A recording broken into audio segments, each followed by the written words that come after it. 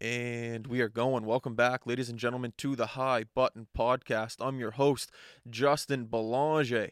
Today's episode is brought to you by none other than Generous United. Generous United is a membership-based buying group headquartered right here in Atlantic, Canada, right in our own backyard. Their goal, their mission, what they want to do is make sure that prescription drugs are more affordable so we can all live healthier lives. And we all know with this pandemic right now, it could be tough to afford certain things. It doesn't matter if it's dental care, you want to get a massage every now and then, acupuncture. As long as you're able to save money on your health care in any way, that's a great thing. So what Generous United will do is team up with the pharmacist, a local member in your community who wants to make sure that you're living a healthy life as well.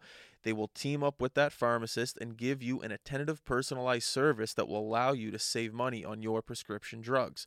A great thing I really love about Generous United right now is that they're helping out small businesses right here in Atlantic Canada afford health care for their employees. I think that's a great thing. So what I want you to do is head over to generousunited.ca, that's GENRUS United.ca, and see if that there's anything they can do to help you, a family member, a loved one. It doesn't matter who. We can all be benefiting from Generous United. Today's episode is also brought to you by Osprey Ridge. 45 minutes to an hour outside the city, one of the nicest golf courses in Nova Scotia. Out in Bridgewater, I have a family cottage up there almost every week, and I'm out there playing around. Whenever you have a family-owned business, you want to make sure that it is well kept. You want to make sure that you take pride in ownership, and that is what they are doing over there at Osprey Ridge. A Graham Cook design course, brand new renovated patio, so when you're done playing your round of golf, you can head up to the patio, grab some beer, some nacho, whatever it is, enjoy the scenery with your friends and family. Like I said, I'm there almost every weekend playing a round or two. I hope to see you there. Osprey Ridge. Today on the High Button Podcast, we have Logan Shaw. Logan, a Glace Bay native, was on the podcast last year. This year, played for the Belleville Senators in the AHL. He was the captain of the Belleville Senators. We had Igor Sokolov on like a couple weeks ago, maybe a month ago now. I don't know, time's flying. And he had nothing but great things to say about Shaw in the dressing room and being a leader for that organization. So that was really great to hear. When he was on the podcast last year, I'm pretty sure he was a brand new father. He just had a kid, and you could see he was really happy with where he was in life. So I'm excited to talk to him today, see how his past year was. Just to give you a little quick rundown, okay? So back in 2008, 2009, that was his first year in the Q where he played for Cape Breton, played there for 4 years, got traded to Quebec, finished his junior career out there, was drafted by Florida in the NHL 2011 entry draft, third round, 76th overall, played in the AHL, then finally got his first call up to Florida. After that, traded to the Anaheim Ducks organization, played in the AHL for a bit there, then ended up playing for Anaheim 2 years in a row, got traded from Anaheim to the hockey mecca, the Montreal Canadiens. Stay humble, everybody, relax. Played for the Montreal Canadiens. Unbelievable. And recently he was just traded to the Winnipeg Jets organization. That was 2019-20. Then he signed a contract in Ottawa. And like I said, now he's the captain in Belleville. So I'm excited to talk to Logan. This is going to be a great episode. I'm Justin. Dudes is here. We're talking to Logan Shaw. Here we go. You know what comes next. Boom. We're going, boys. Shaw, dudes. What's going on? Monday morning. How's life? It's good. Busy. Nice to be up on a Monday. How was the wedding? It was good. Yeah, I had a couple. I had my wife's birthday. It was my second anniversary. It was a big weekend. Yeah. One of my good buddies got married, so we had a lot of fun. Well, I appreciate you coming in here first thing on a Monday. It means a lot to the company, so Yeah, I do appreciate it. We just got back. I was in Wolfville all weekend. Just got back this morning, 7 a.m. What was going on down there? Just wine country, just like me and the buddies try to get together at least once a year with the girlfriends, and we try to get out. We did it last year, and we did it this year, and it was great. It was a lot of fun, but I should have came back last night.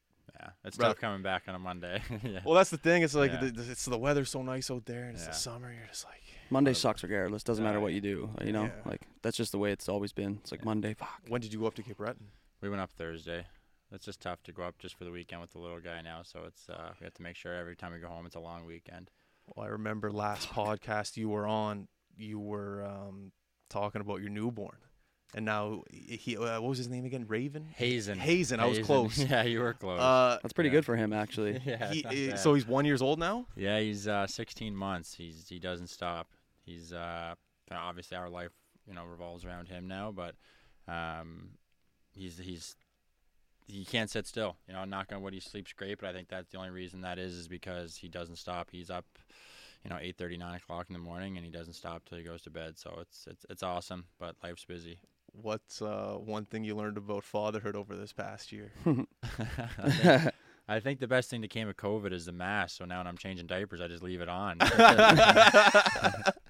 It's such a dad thing, too, to count in months, Yeah. instead of year, like a year and a couple months. And I just kind of fell into it because when I'd be like, same thing with like a dog, like when like I never used to be a fan of dogs, and we have a dog as well, and if it was like, oh, it's like, what's his name? I'll be like, well, it's a her. And I used to always, they used to grind my gears. People like, well, I didn't know, like it's a her, and so you correct them. But now when people say it to me, I correct them. It's just but for like the months, like everyone used to say, oh, he's 18 months. I'm like, oh, 18 months. Say, okay, so he's a year and a half old. Like, so I'm the same way. I was 16 months. He's not. I'm not saying like he's a year and a half or whatever. It's just he's 18 months. Sends me on a loop every time. Oh yeah. You're doing mental math all the time. Yeah. Yeah. I don't know when you stop though. Like he's 36 months. Like you just. I don't 3 even know years what that old. is. And he's at 3. Yeah, there you go. That's fun. We're getting to that age at least. How old are you? We're 29. Yeah, I'm turning 29. So when we were up in Wolfville this past weekend, there was a baby that was brought. And when I was younger, I was like, oh, baby's coming along. It's gonna like ruin it's like a baby. But the baby being there at dinner was awesome. It lifts up the energy of the whole room. It's like when you're younger, like, oh, I don't want a baby there. I want to get hammered, have fun. And you're like, no, the baby's there. It's awesome. It was just a great uplift. It like made me look forward to being a father one day. It was just fun having him there. Life's different. Oh, that's what it is. Yeah. And that's kind of what we always say too when the baby's around. Like we're around our family, their family. It's like kind of like, what did we do before? Now it's just like everyone's watching him. Everyone's just like following him around, whatever he's doing. Like you're watching that. Like before, what did you do? Just sit there and like you just drink and talk TV. about the old times. Yeah. Yeah. No, it's awesome. And like life's changed, but it's everything that has happened. It's for the better. It's put a whole new perspective on everything. But even a trip to Cape Breton isn't easy anymore for us. Like it's our hands are full, the truck's full. It's a lot of work, but he's such a happy kid that it's awesome. I remember once I was watching NHL 24/7. It was who were they doing? I think the Islanders might have been in there, and they were talking about Okposo. Okposo, yeah. And he just had a kid, and mid-season, and then his production level right after that apparently just skyrocketed.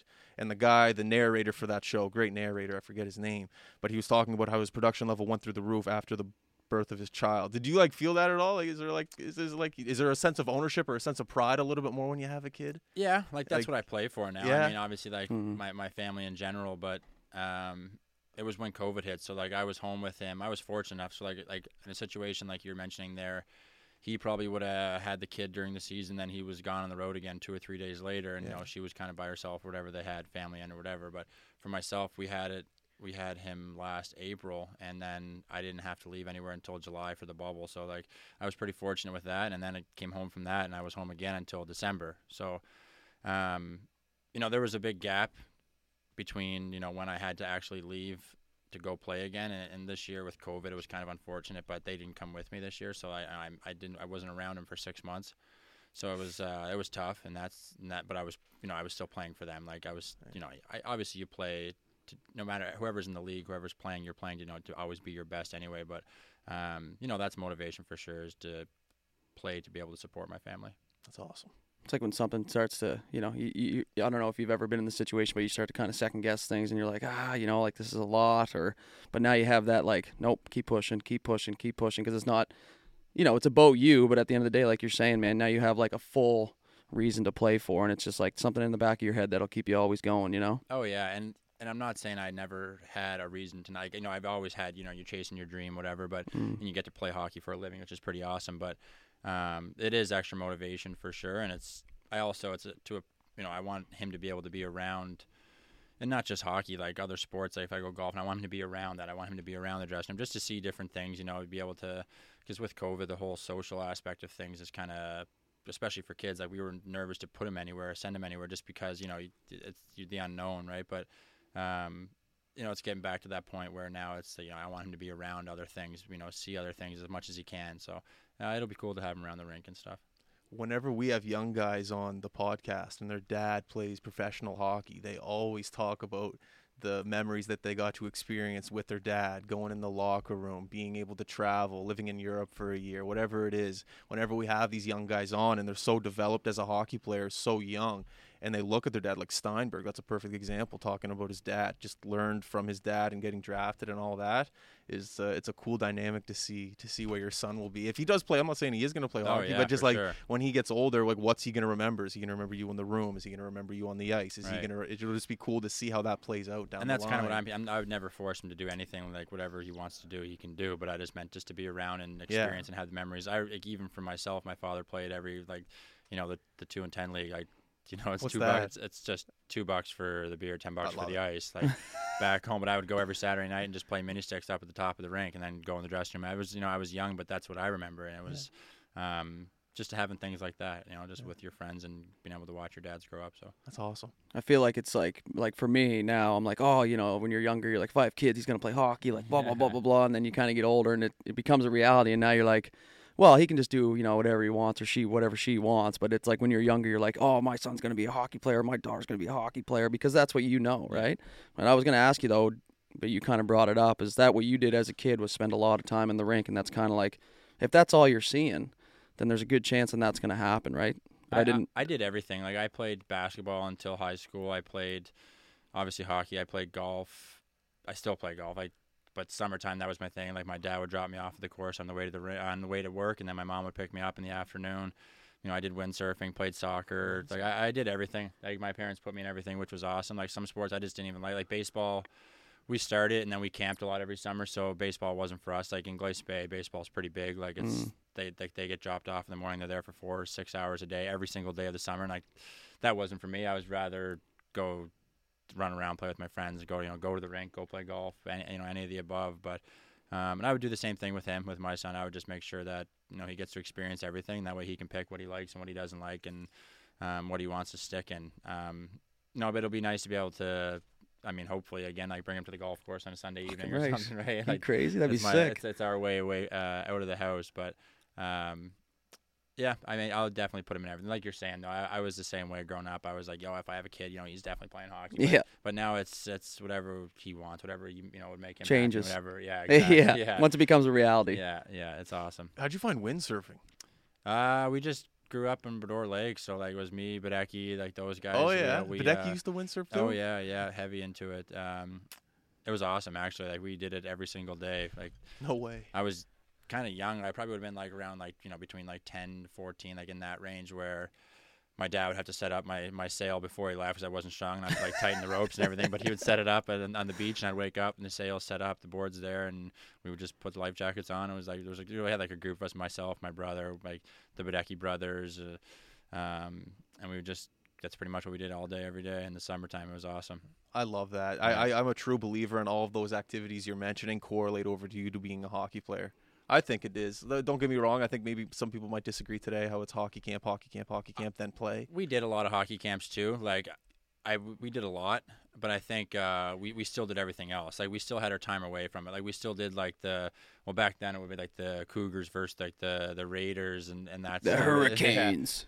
Yeah, so like we had like the Cape Breton Chill too. Like, it was all that kind of stuff. Like, but like we did all those, which was awesome. That's why I got to meet a lot of people away from like my own minor hockey association. Like, we got to meet everyone on the island, like Cape Breton, like where we kind of came together, which was cool. And I still have a lot of friends from that to this day. But we did a lot of that. But we also got to, we did like the weaknesses to strengths hockey schools and stuff in Halifax, like the full day things. But we were camping every day. We didn't go once grading day hit. We went to our trailer out in Benyon, and then once Labor Day weekend, we would go home. Like, that was it. Like, you're just never sitting. Right. You're just gone on the go all the time, which was awesome. And that's what I want, for my kids. Sounds like the old man was a busy guy. Not just the old man, the parents. Oh yeah, big time. Just nonstop. You just told us 15 things, and I'm thinking my old man's like, no, you're not. You find your own way. Yeah, but you remember that weaknesses to strengths camp? Oh, like that. What was that? It's a Chris Donnelly's camp, and it was like.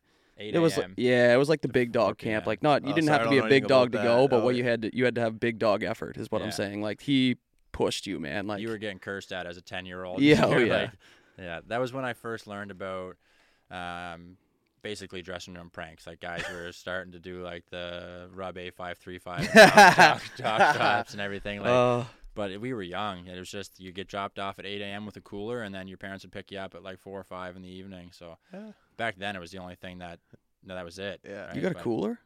My old man dropped me off with nothing.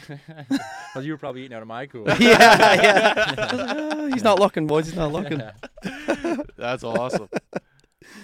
Yelled at by 10. You're getting yelled at. It was different times, though, too. Yeah, that's right? what It was great. Like I'm not complaining by No, getting yelled God, at. It was, no. oh yeah, it shaped. Like I remember he was teaching you how to handshake, and that's like little things where like you probably don't get in hockey schools anymore. It was just he was like teaching how to handshake, and he called it a limp dick shake. If you weren't shaking properly, like it was just that's not how you shake like hands like a man. It was just little things like that you learn in those kind of schools. It was awesome. I love stuff like that. I saw a video once at a football camp in the States. The guy cut practice to go learn how to change a tire. Yeah.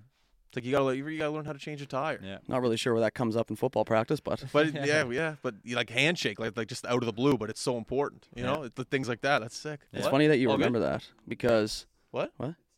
This year you got a leadership role, which is unbelievable. How'd you find that? Yeah, it was good. Obviously, it was a very strange year. It started in we left mid-December. Drake and I went up. Training camp was all right.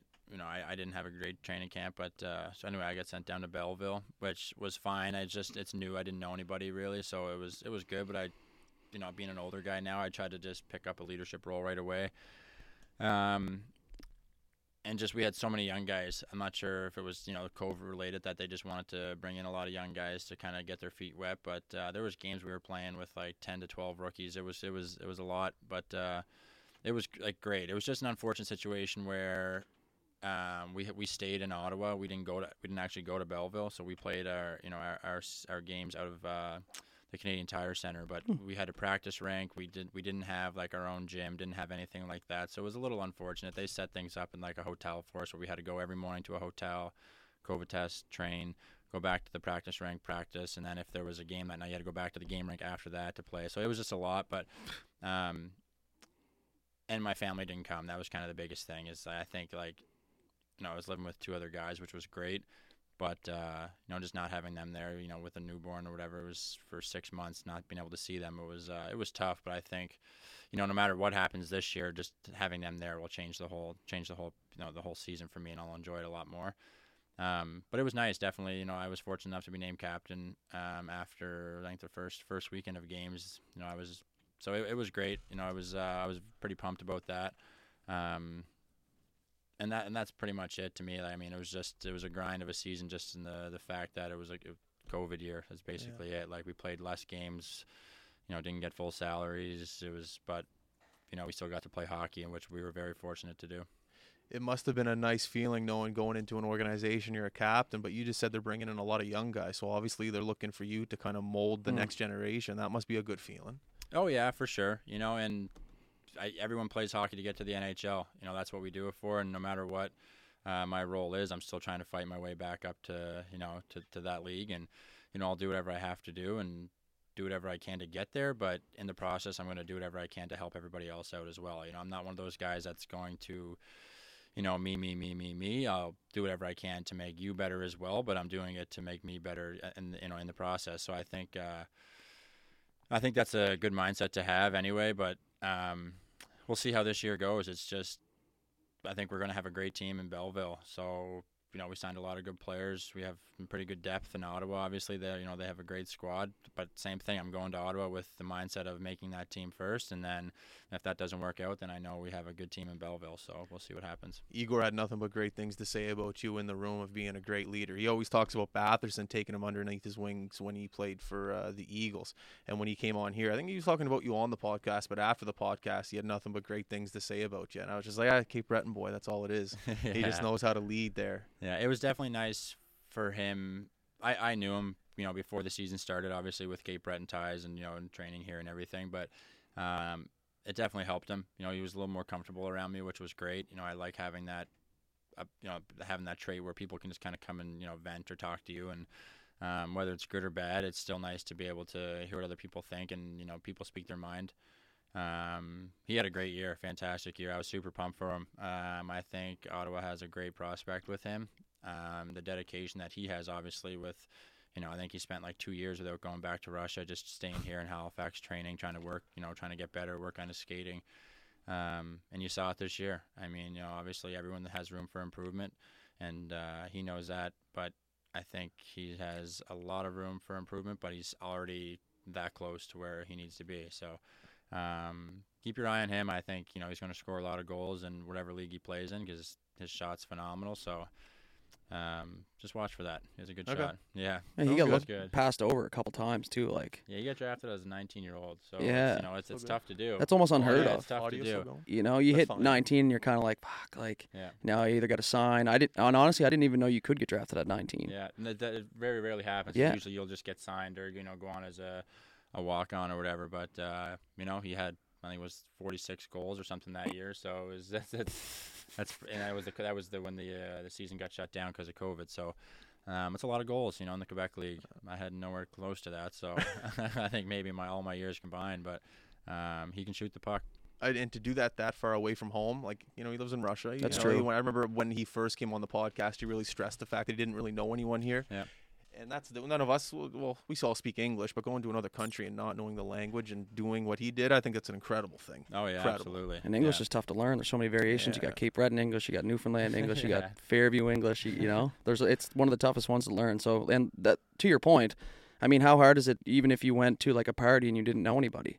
Eventually you do, but it's still uncomfortable, and it's, you got to be willing to push through that, especially if you don't speak the language. Well, that's what he said. Drake said about, he's like, don't just say, because people would ask like, Igor, how are you doing? And then he would just go good, and then Drake would be like, don't just say good, say I'm good, how are you? Yeah. And like those little things, and those things make a huge difference. Like, yeah. And he said he talked well about his billets too, and I was like, Cape Breton billets, like I'm sure that's a great thing as well. I feel like people don't give billets enough credit, man. Like obviously they get credit, but it's like one of those things in hockey or any sport really that's like, if you want it to feel like home, right? So if you're going there and you're tiptoeing around, or like I've heard, you hear horror stories about billet families, like, they lock cupboards, or you're not allowed to eat food after a certain time and stuff like that. But man, if you're coming here from Russia and you're not comfortable with your billet family, you're not going to perform. Like that's just, I mean, you might, but it's very rare. To me, a billet family, sometimes if people are doing it to make money, you're not going to make money. You're not getting, if you're doing it for the right reason, that like, it's above and beyond as a player's expectation. Whereas,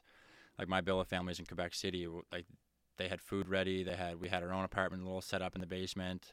But if they're doing it to treat you as one of their own, it's phenomenal. And that's the right way to do it. If they're going to do it, if you're going to do it to try to I think they get paid like $90 every 2 weeks or every week or something. So I've heard horror stories of that. Like they're putting a lock on the fridge after their groceries are gone for the week, and that was it. But I think nowadays most billets, there's a background check and everything done, but there's a lot of great people out there that are willing to bring in some like a young, like you said, a Russian that didn't know English and first time ever in the country, but even bringing in another English kid, bringing in a kid from Halifax to Cape Breton, it's still it's a big thing to ask for a family to do that, and I think that takes a special kind of person to do it. 100%. Yeah.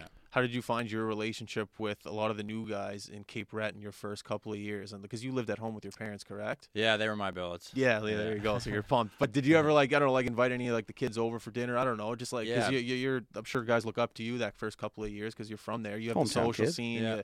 The kids in high school. Is there anything you did like above and beyond to make people feel more comfortable? Yeah, for sure. I would say more so after my first or second year, when like my first year I was kind of following what everyone else was doing. I think we had like 9 Cape Bretoners. My first and second year. Yeah, we had a lot of players from Cape Breton on the team.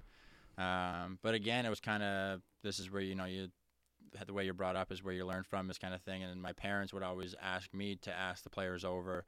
I think just when I was like 18 and 19, just before I got traded, like we had a group of like 9 or 10 guys that would come over, like different, we'd change the group up. It was just like they took like 9 or 10 players over, maybe like once a month or once every 2 or 3 weeks kind of thing. And they just fed them. And that was it. Like just to get a home cooked meal, like that's outside, like with a group of guys, and which was awesome. And I remember doing it a couple times, and guys really appreciated, just getting away from your own billets, because at your billets, and I'm not saying that rightfully so, you have to be respectable, and and you have to do that everywhere else. But it's nice to be able to get out in like a family setting that's not yours. You know what I mean? Like you can go there and just get, talk to other people, it's nice to mix and mingle, but yeah, it was nice to be able to do that. People, even the same thing now as, and where I'm playing now, it's as I'm older, guys kind of look up to that, and I do the same kind of thing. I'll take a guy out for dinner.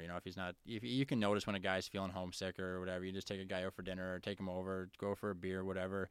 Just a little thing like that can really, brighten someone up. Well, that was my next question. Like when you were in Montreal, Anaheim, when you're at that NHL level, you guys are so busy. Not that you're not busy in the A, but I'm just assuming like when there's no COVID, you're just going. Montreal, I'm sure you have to go to a hospital and visit sick kids. Like there's just so many demands. How often was it like the guys would get together and not go to a restaurant but have like a home cooked meal? Was that an often thing or was it just a rare occasion? Yeah, I mean, it was more so at that point. I was kind of the other guy where guys were taking me out for a beer. It's fair, and guys yeah. were, I wouldn't necessarily say going to their place for a home cooked meal, but it was, we're on the road and it was to say, hey, come with us. And it's like, hey, come here. Like, which was awesome. Made me feel so much more confident and so much more at home, being like a younger guy and with a lot, guys like Kevin Bieksa and, Corey Perry, Jonathan Bernier, these guys, like these are the guys that kind of took me out to dinner, took me for a beer. Like I didn't hang out with them all the time. I had like a group of friends that every team you go to you have, but it was just nice to have those older guys kind of bring you around and show you the way.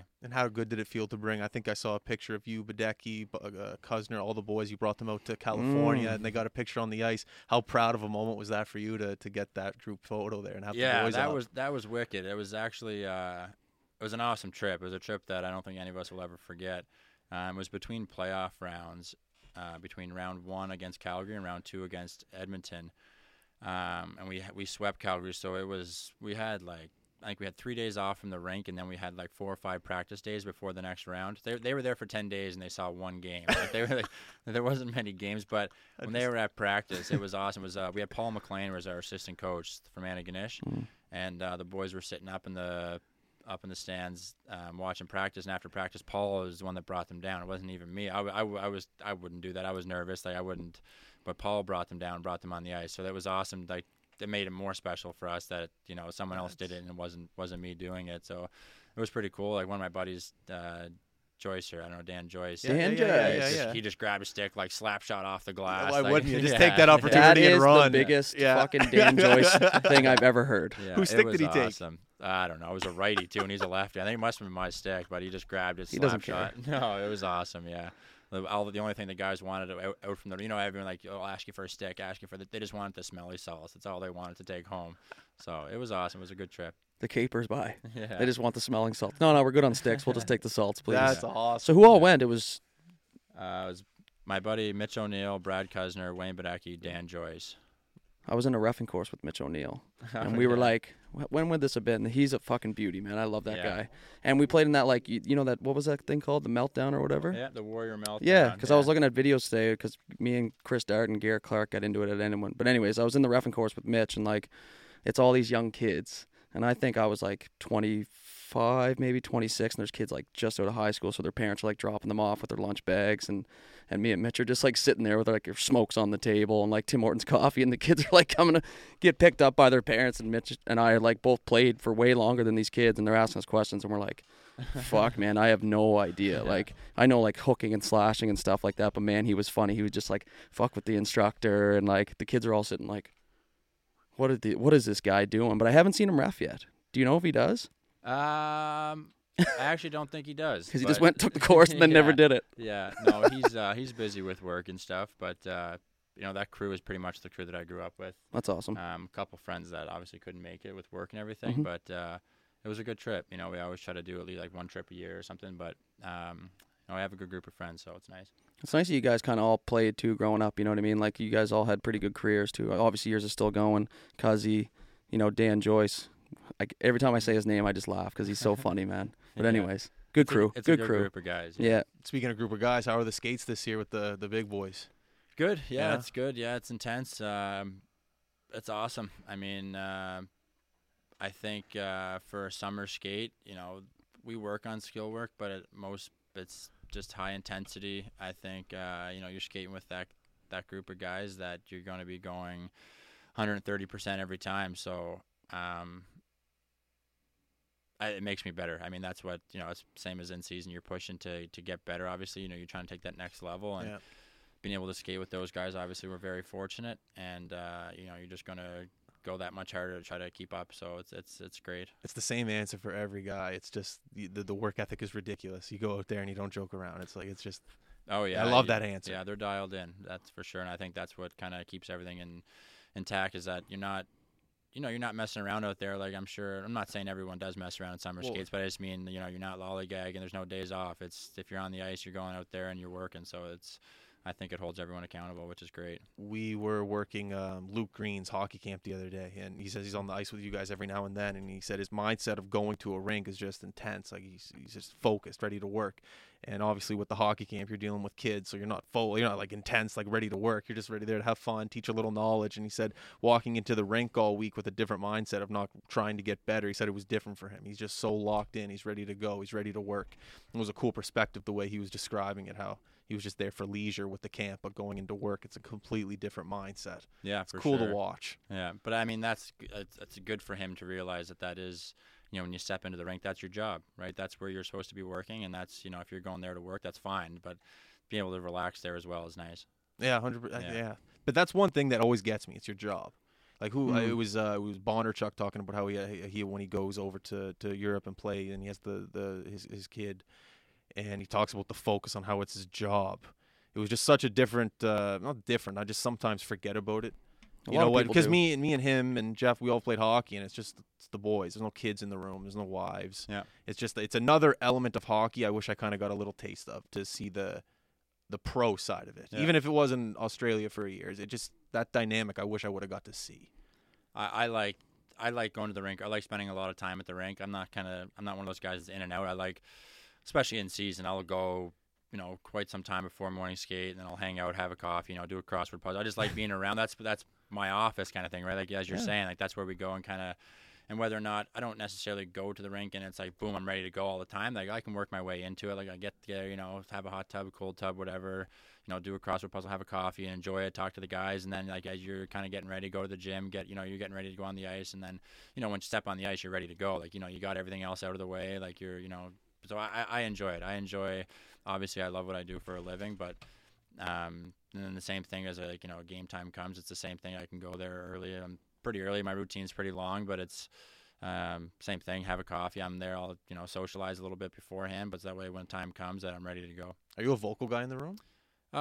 Yes and no. I mean, sometimes yes, but you have to be able to. If I'm not playing well, it's tough to be vocal, and I'll do my best, but I'll make sure that I include myself. If things aren't going well, I make sure that I include myself and what I'm trying to get my point across to. That if we're not playing well, I'll make sure that I say that I'm not playing well too, kind of thing. I don't point fingers at anybody, but I'm not afraid to call guys out, but I'll make sure that I hold myself accountable as well. Biggest thing of the leader: don't ask someone to do something that you've never done yourself. Right. It's time for a quick timeout, brought to you by Crypto Vantage. Did you know that the professional sporting world is slowly creeping into the cryptocurrency world? If you look at teams like the Oakland Athletics, the Dallas Mavericks, owned by Mark Cuban, they're allowing fans to buy tickets using cryptocurrency. It is incredible. That's why Crypto Vantage and High Button Sports want to make sure that you are educated on cryptocurrency and everything else that goes involved with investing in it, taking your money out. We want to make sure you're dealing in it safely. So here's what I want you to do. Head on over to info.cryptovantage.com/highbutton. Fill out the white paper at the bottom of the sheet. Crypto Vantage will send you a free information package allowing you to learn everything that you need to know about cryptocurrency. It's unbelievable. Right now, you're able to make purchases using cryptocurrency that we never would have thought of 10 years ago. So get ahead. It's time to take advantage using Crypto Vantage, and we at High Button Sports are extremely excited to make sure that they're teamed up with us so that we can make sure that you guys are being educated on everything cryptocurrency. One more time, info.cryptovantage.com/highbuttonsports. Now, back to the podcast. Even before, I was named captain, which, it's nice, but it's everyone in whoever's a leader is a leader. And, it doesn't have, some people are followers, and that's how they get better. But I find even before that, I was still trying to be, vocal or, bring guys along. And there's other people in the dressing room, especially this year. We had a lot of young guys, but the older guys were all the same. Like we all kind of worked together. It was more of like a leadership group rather than, like one leader, two leaders. It was like a leadership group, which was great. And we kind of held each other accountable. But with having so many young guys, it was just, we kind of did it as a group to bring everyone else along. And if I said something in the dressing room, someone else would kind of piggyback off it and vice versa, which was great. So it was nice. Was it frustrating at all playing the same teams over and over? Like yes and no. I mean, it sucks. You want to play everybody, but we only played 36 games, so it wasn't that many games. But I think we only played we played 4 teams, so that's it for 36 games. Basically, like nine games. 8 games against. You're just fortunate to play. Playoffs. Yeah, exactly. And that's why it was hard to complain. Like, everything about it was unfortunate. Like, our situation, where we were, like, how the schedule was set up. Like, but we got to play hockey for a living again. So, it's tough to complain about anything. So, I mean, there's a lot of shitty things that happened this year to a lot of people. And for us to be able to do that, it was nice. So, yeah.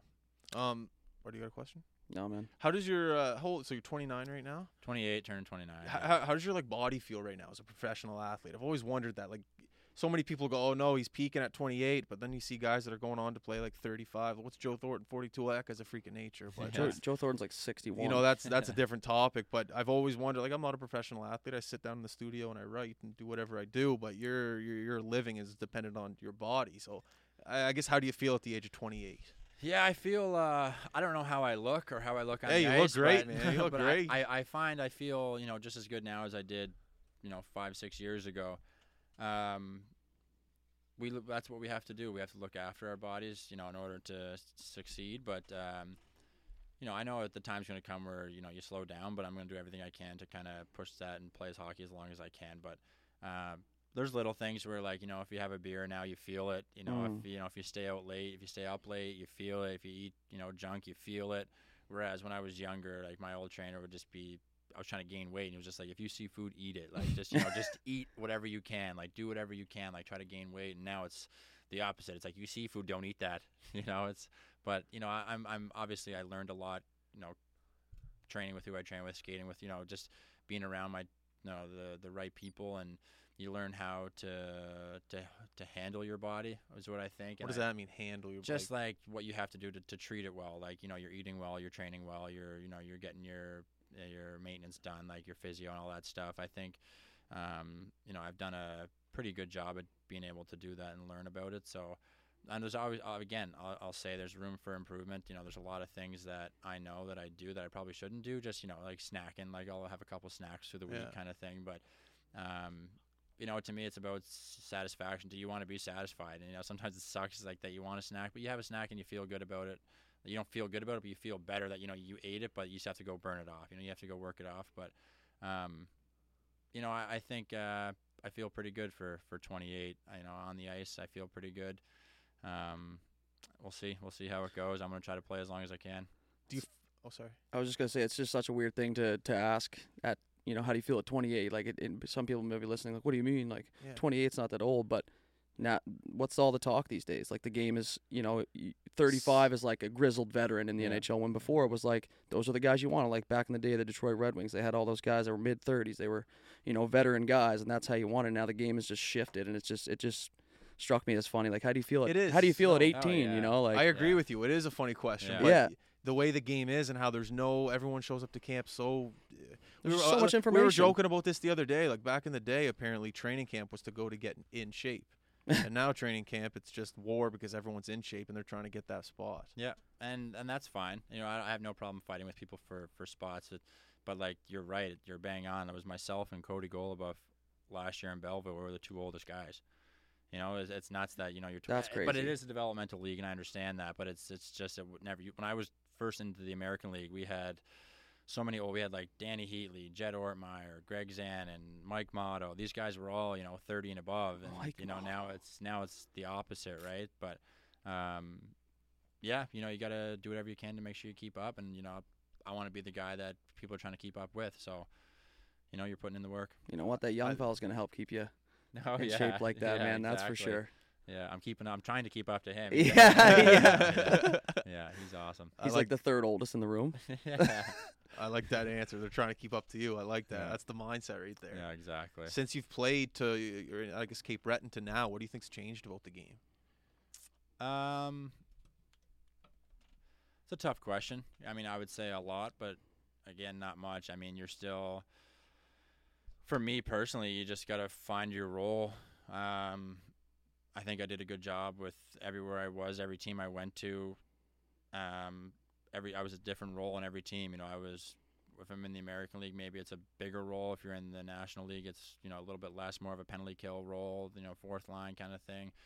You have to adjust, and I think the way I kind of made my living so far is just kind of doing what I know needed to be done, and I wasn't trying to score 30 goals in the I mean, I was trying to score 30 goals in the National League, but I just knew that wasn't my role. It was, you know, the other little things, you know, whether it's blocking a shot or just playing good defensively, that's going to keep you in the lineup.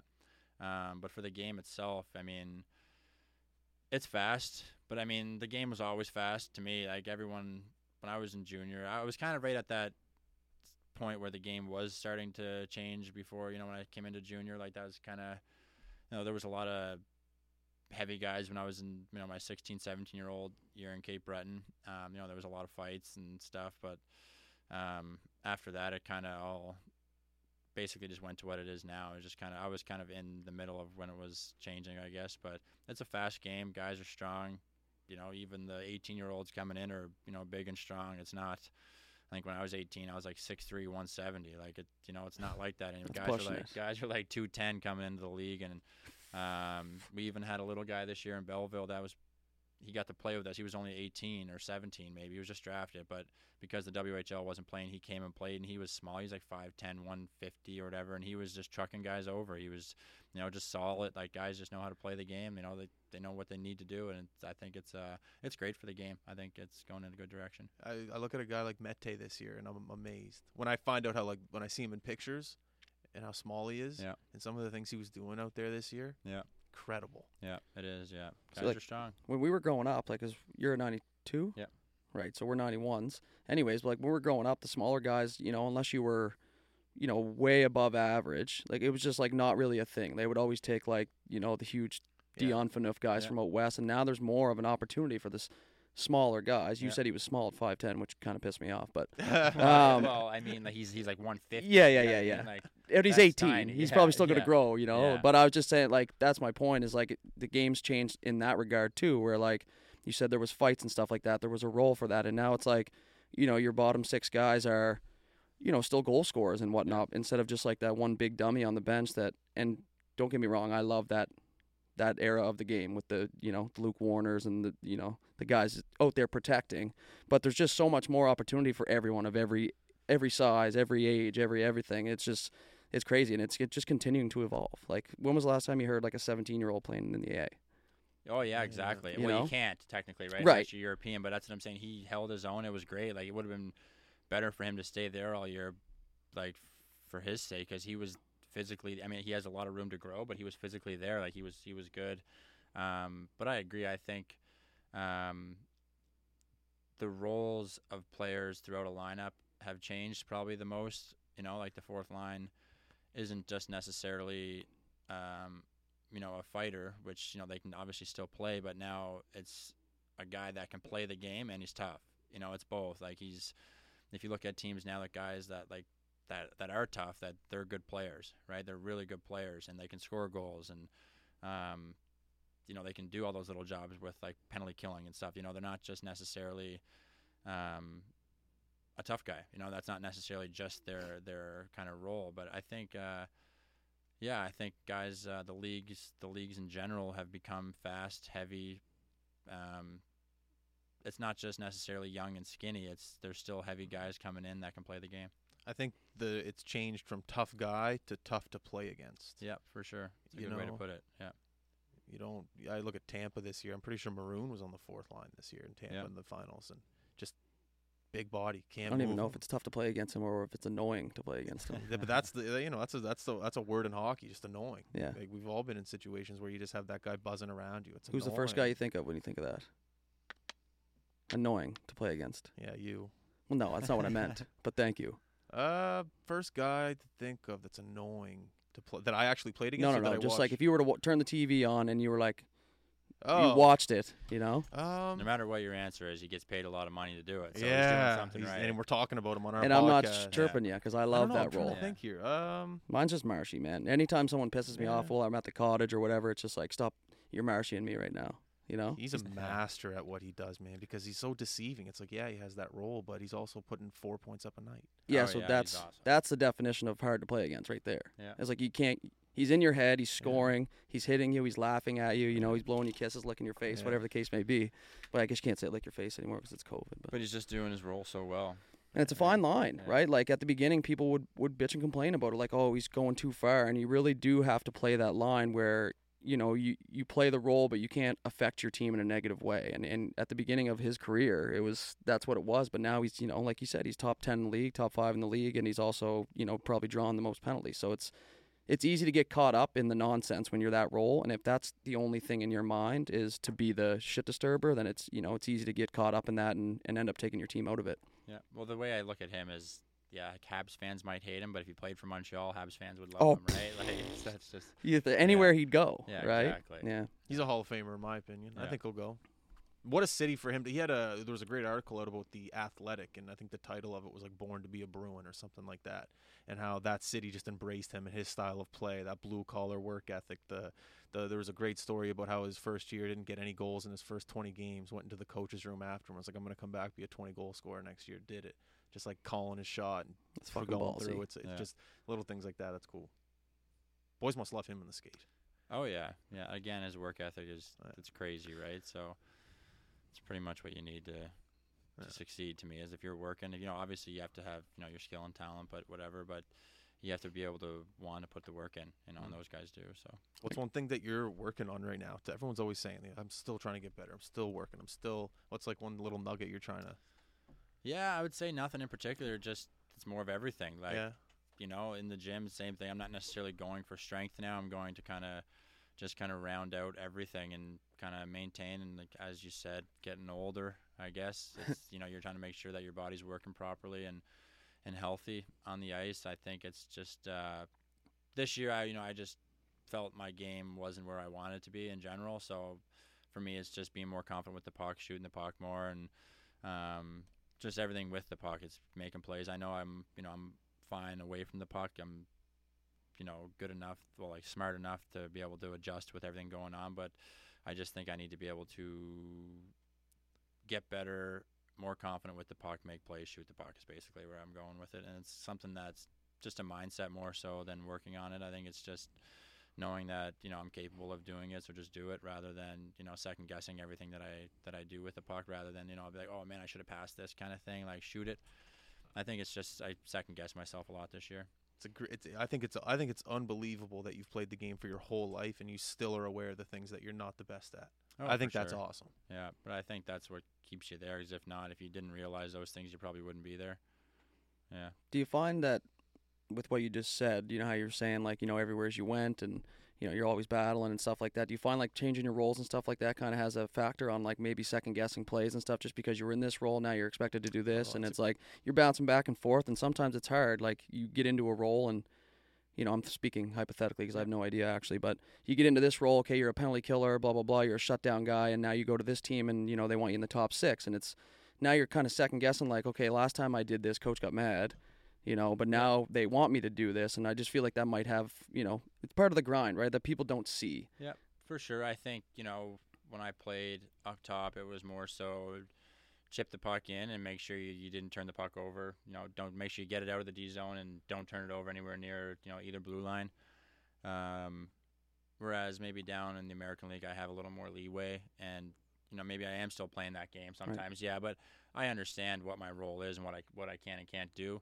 But I think in either league, I would still want to make sure that I am being more confident with the puck, and I think that's where it comes, is that if you're more confident, you can make the plays. It's just having the confidence to do it, I think. That's such a big thing. Yeah, for sure. I think that's the biggest thing in players, especially younger players. You see it, that guys that come in and do so well, they're so confident. And, guys that kind of, are a little tough year, tough first year, second year, it's that they're just not as confident. And you can hear them talking about, like, the way they talk, you can see it.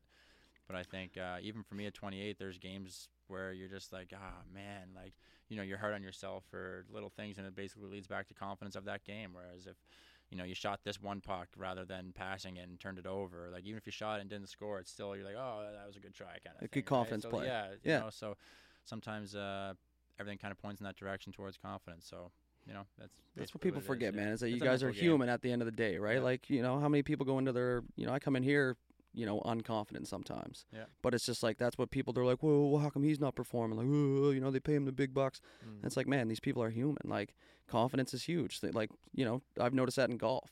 Oh, yeah. I'm horrible, Well, but if I'm feeling, sports for sure, is man, a whole other level. and that's another thing I realized too, is like, man, how much did I rely on my teammates? Yeah. Because now I'm out there being brutal. Yeah. You're looking around and go, oh, fuck, it was just It's me, you. like, Yeah. shit. Well, you look at like Yeah. tennis players, golfers, all those like individual sports. It's so hard mentally on you, and it's just you alone, right? Like, yeah, you have a caddy, but I mean, you're the one trying to perform. Like, they have a lot of input, but I think individual sport mentally it would be a grind to try to make that professionally for sure. It's just something you don't really consider, Yeah. You're relying on your teammates. Yeah. And that's with that being said, that's another hard thing. The coaches are always talking about, all the moving parts, and we all have to be moving as one. And that's when you have all these different personalities and all these guys that come from everywhere. When you put together a winning team, that's like an amazing thing. Well, that was my next question about the turnover rate in professional hockey. You got guys being traded, guys going, guys coming. And when I think about my time playing hockey, I think about chemistry that I built with my line mates, but they were there all year. Mm-hmm. Is that ever like a moment where it's like, oh, I had really good chemistry with this guy, now he's in St. Louis? Is the turnover rate so quick in the NHL that becomes a factor? I think yes and no. I mean, if you look at most of the teams, they have like their core group of guys have been together for long enough, but I think it's more so like the bottom of the lineup. And you look down in the American League, and it's usually up and down. It's not necessarily here and there. It's not necessarily like Anaheim to Montreal. It's like Anaheim to San Diego or Ottawa to Belleville. It's guys getting called up, sent down, guys getting hurt, and then someone gets called up, and someone didn't play well, so he's getting sent down. Someone else is going up. It's just more of like a turn cycle like that. But it's good. Everyone, you played hockey long enough to be able to adjust with who you're playing with. True. And there's games where maybe the three of us are playing together and you're not playing well, or you're not just meshing that night, so someone he puts him on the line instead of you. It's just kind of yeah, I guess. You're not coming on our own. Yeah. But what I mean? It's just a cycle that it's all about who fits for the most part. If you look at a team like Boston with Pasternak, Bergeron, Marchand, like that's their line. But when someone gets hurt, someone else fills in, and they do great. They still succeed. It's being able to adjust with who's there. I guess that's why you guys are professional hockey players, because at one point in your career, you were the guy that made everybody around you better. You know what I think? Like, I remember playing against you when you were in Cape Breton, and there was things that you were doing to average players that made them look good. And I was like, that's incredible. I wish one day I'll be able to do that. And if you're at the pro level, there's going to be guys that are going to make you look great, but you still know how to adjust to their skill and their style of play. Yep. And I think a big thing, you said adjust. Like, if I went and played with two guys in the second line kind of thing, my role is still the same. Like, I understand that they're different players, but I still have to play. If I don't do my role, which what got me there, I'm not going to be there for long kind of thing. Where if I'm trying to play this skilled toe drag game, which isn't my game, I can't do it. So if I'm not, chipping the puck out, going to get the puck, finishing a hit type thing, block shot, then I'm not going to play there because I'm not going to succeed anyways. So I think it's just play your game and, hopefully it meshes, I guess. You do have to adjust, but you still have to stick to with what you're good at. Yeah, that comes down to the coach's role too. Oh yeah, coach has sure. to give you direction. For sure, yeah. That's what I was just going to ask you too. Is there ever, like in pro hockey, at the start of the year, does the coach, bring guys in and explain their role, or is it just something that's expected for you to know?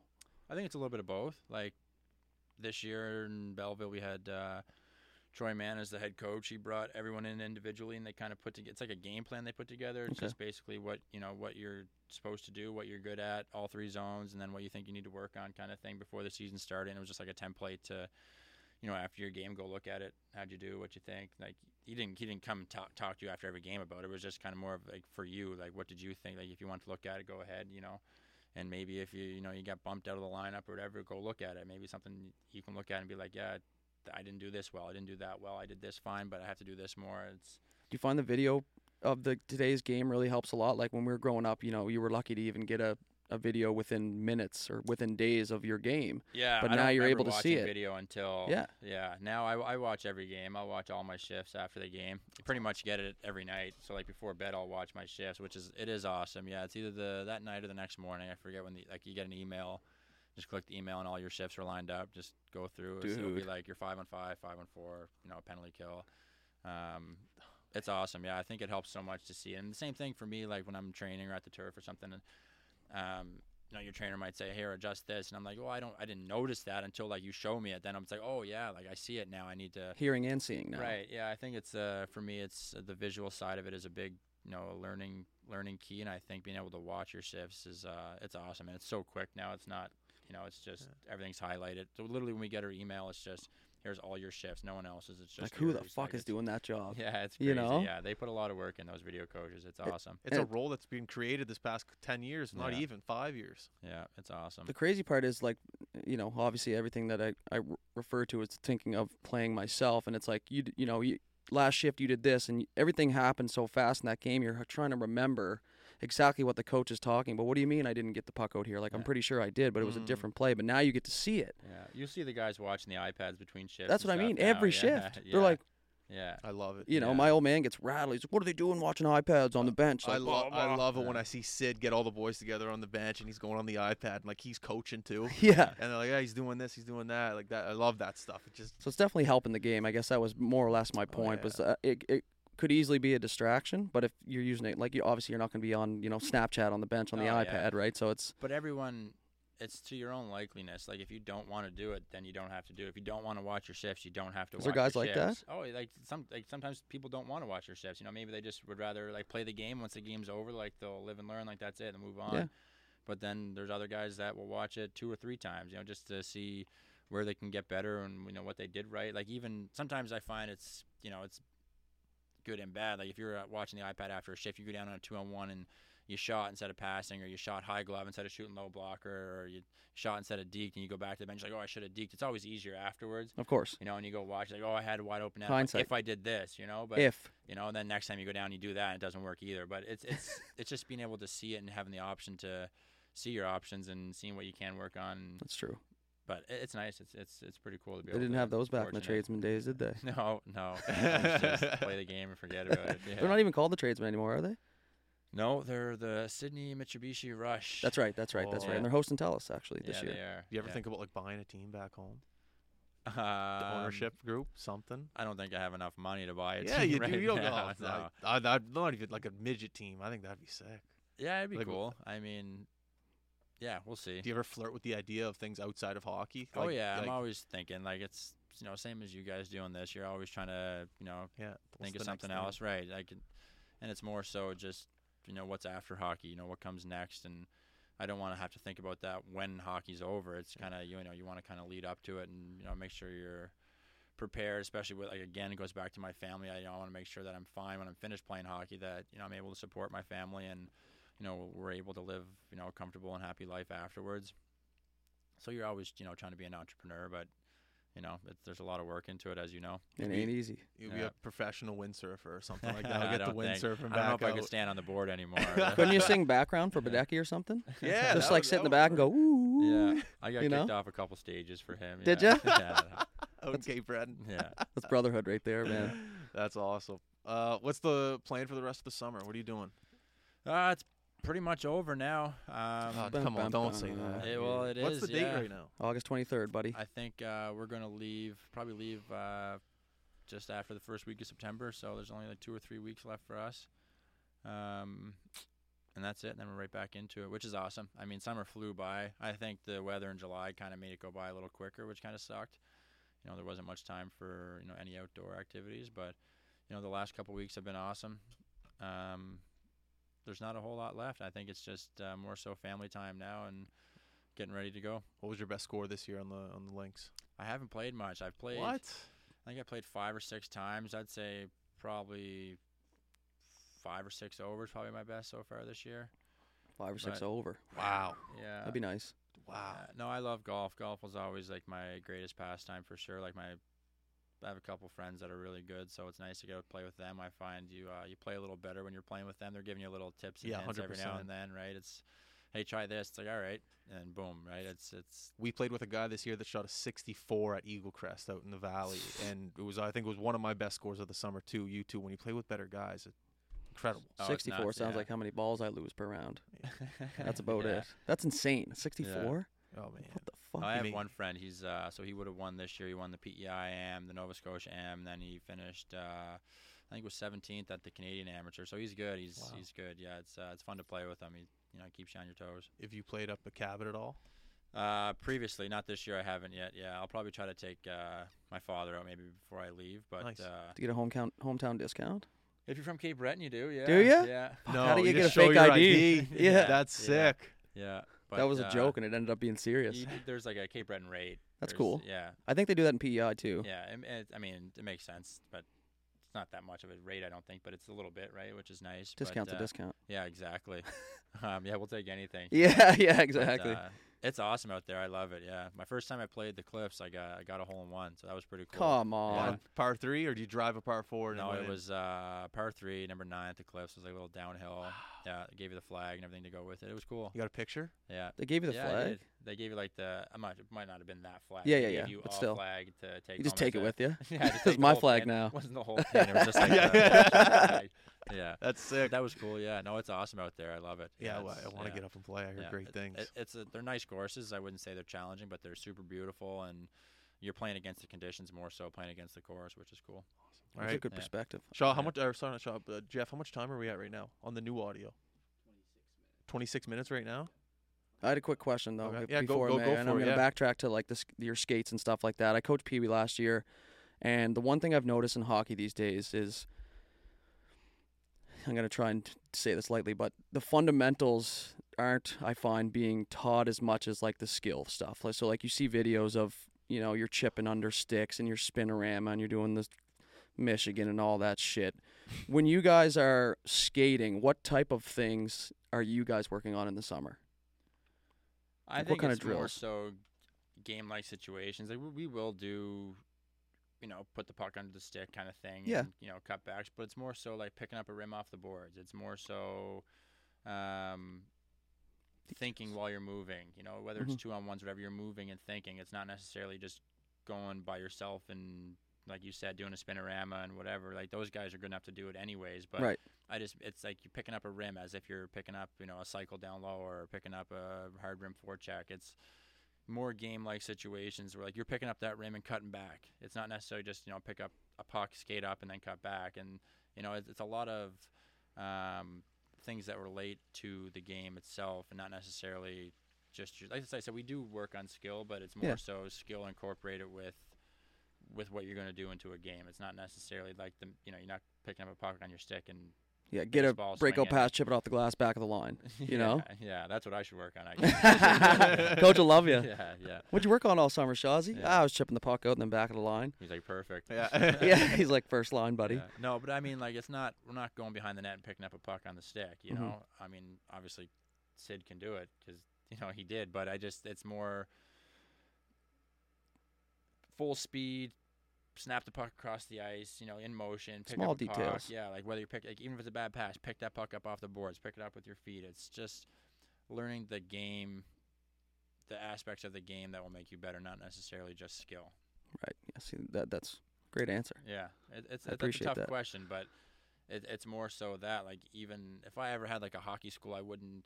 You do teach skill, you teach skating, that's a big part of it, but I think you have to learn the little parts of the game that are going to make you succeed. And I think, like I said, if you can pick up a rim, like a rimmed puck, whether the D's rimming the puck down low, whether a forward cycling it, whether someone rims a puck around, you pick it up on the other side with your stick and stay in motion. Like, that's like a huge skill now that like a lot of teams will work on. Like when I was in Winnipeg, we did it like probably 2 or 3 times before every practice. They just did a forward D split, and all the forwards just picked up rims. That's all we had to do. It was like rim cut back, rim go with the puck. It was just the little parts of the game that you don't work on.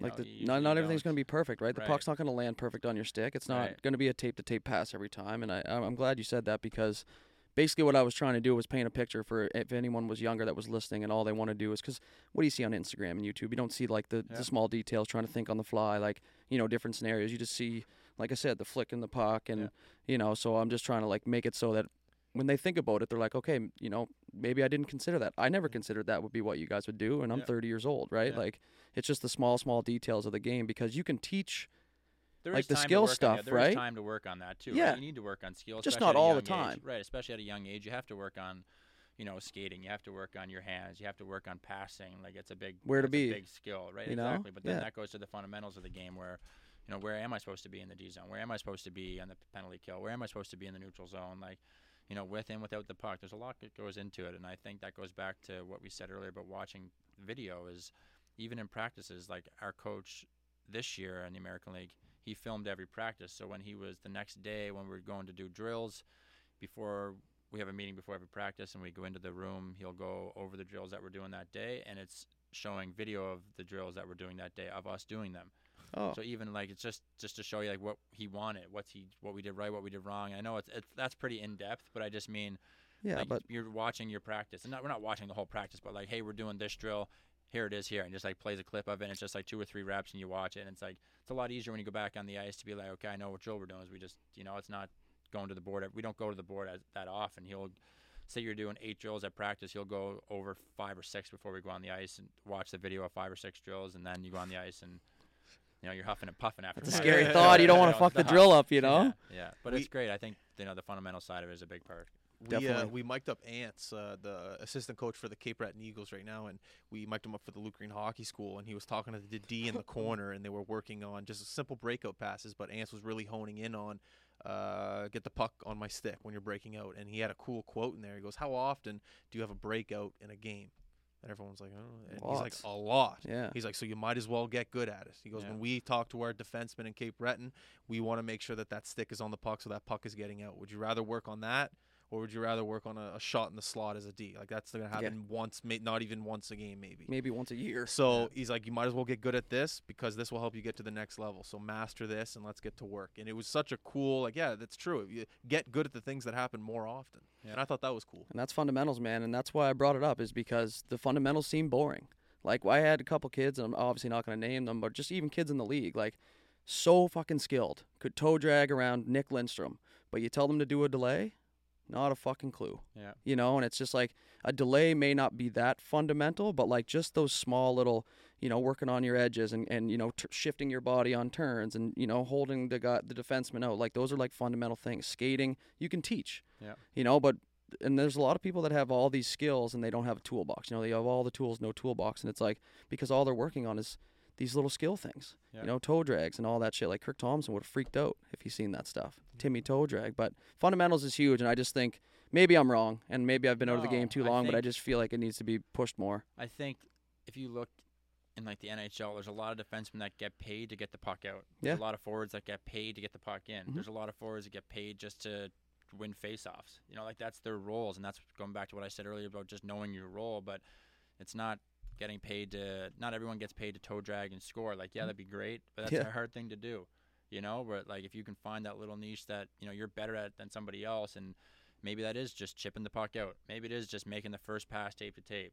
Maybe it is as a forward, just as a winger, just getting the puck and finding the centerman low, or just chipping the puck out. There's a lot that goes into it, but it's not necessarily all just skill. Right. Because everybody wants to be a goal scorer, right? Right. You have to work on your skill, I think, at a young age, and that's the best time to do it, because I try to work on my skating stride now, but it's hard to change it for me now. I'm almost 29. I've been doing the same stride since I was in Adam or Pee Wee. Yeah. Right. But you still work on it, but it's tough to change it. But what I have now came from when I was younger, at that age, right? So I think that's where it starts.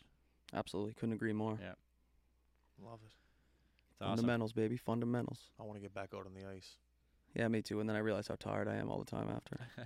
Even in the 35 and over league. I bought new gloves the other day, man. Gear's expensive. Oh yeah, it's crazy. It's an expensive sport right now. That's why you be the small guy and you get all the old stuff. See?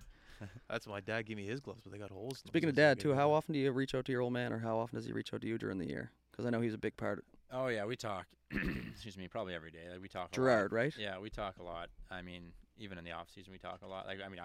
Every day. I would say I talk to my parents every day. There's some days where you don't want to talk about hockey, and he knows. And there's some days that you reach out to him just to talk about hockey. And obviously, he's the biggest part of my hockey career. That growing up, and he's kind of give him a lot of credit for where I'm at now. But every day probably is. And he just strikes me as such a hockey guy, because he used to do the camps like the under-16s and all that stuff. Yep. And at that point, I never put the connection together that you were his son and stuff like that. It just, you had the same name, but I know because is he still part of Cape Breton? Yeah, he's the president. Yeah. Okay, so there you go. Now, yeah. So that's good, man, because I mean, obviously, every person's gonna say, "Oh, I'd like to thank my mom and dad," but when you actually see it, like I did, I mean, it's gotta help, right? It's just that guy. He's gonna tell you, like, maybe you thought you had a great game, and he might go, well, maybe. That's what I was gonna say. He kind of holds me accountable. Mm-hmm. I mean, he would never be like hard on me. Not anymore. Ever. Even then, like, he was never hard on me. He knew that I knew, and he kind of brought me to that point where if I had a bad game, he knew that I knew, or if I had a good game, he knew that I knew. He was just a very good teacher, obviously a very good father, but it's like away from that, at the rink, he was just a very good teacher. And I was very fortunate growing up to have, we were kind of coached by the same coaches. There was like a couple fathers that stayed together for Adam, Pee Wee, Bantam, like the whole way up. And that's cool. They taught us all of that, what I'm telling you. Like, they taught us the away from the puck, basically, mm-hmm. side of the game. And I think it helped all of us. But that's the biggest thing, is that they understood the game and they brought it to us. So did your old man play? Obviously. Yeah, he played. He didn't play pro or anything. He played like university in Cape Breton. He played, senior, but he just understood the game. He was always a good player. He could shoot the puck, good skater. He did, he's the one that I did power skating. It was him and Mitch's dad, actually. That's cool, that did man. Power skating when I was growing up. So it was every Thursday night we did it. And it was kind of new then. It was kind of unheard of, but we started, I think it was an Adam or Pee Wee. But that's what I mean. Like, what my stride is, what I do now is from then. Like, that's when I was taught. That's when I was learned. That's kind of when I was shaped. And, along the way, you pick up new things. But if you're being successful doing those things, why completely switch it, right? Like, but you're making it through. To stay ahead, right? That's true. That's like the new the thing. curve. Now is right, exactly. Yeah. I'm way behind, so. I was listening to you guys. That was a good one. I forgot you were even here. No, but that's my father obviously played a big part in my life, obviously, but I figured he deserved a shout out. Yeah, for sure he does. Yeah, you're just trying to get him to sure babysit, give him a show. Free babysitter. Yeah. No, he has no problem babysitting. Yeah, he's got to chase him around. He's probably pretty fired up, grandfather. Oh yeah. My brother has 2 as well, so their hands are full. That's what he wanted. His hands were always full, man. Yeah, so there you go. Yeah. Doesn't change. Yeah. All right, well, Shawzy, we'll let you go. Thank you very much for coming in. I appreciate this. Yeah, thank you guys for having me. No worries. Thank you very much. Nice seeing you guys again. You too. We wish you the best this year, and if we're in the area, we'll give you a shout and we'll come watch. For sure. Awesome. All right. Everyone watching, everyone listening, or I guess the video isn't working anymore, eh? Everyone listening, thank you very much for tuning in. Appreciate it. It's Monday. Work hard, have fun. That's all I got to say. We're out. See you later.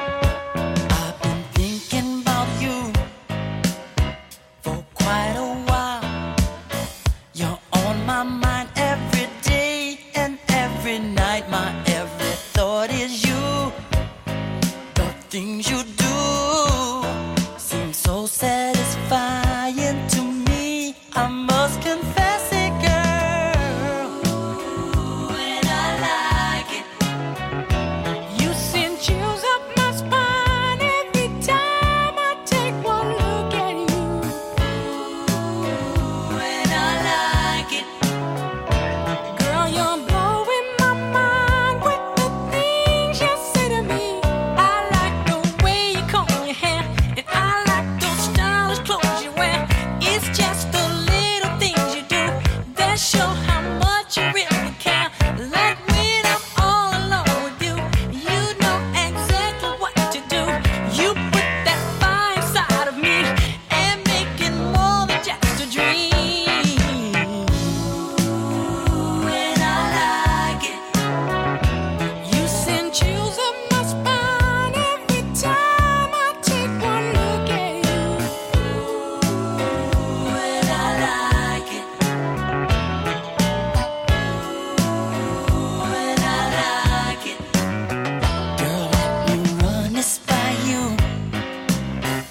Just one more time.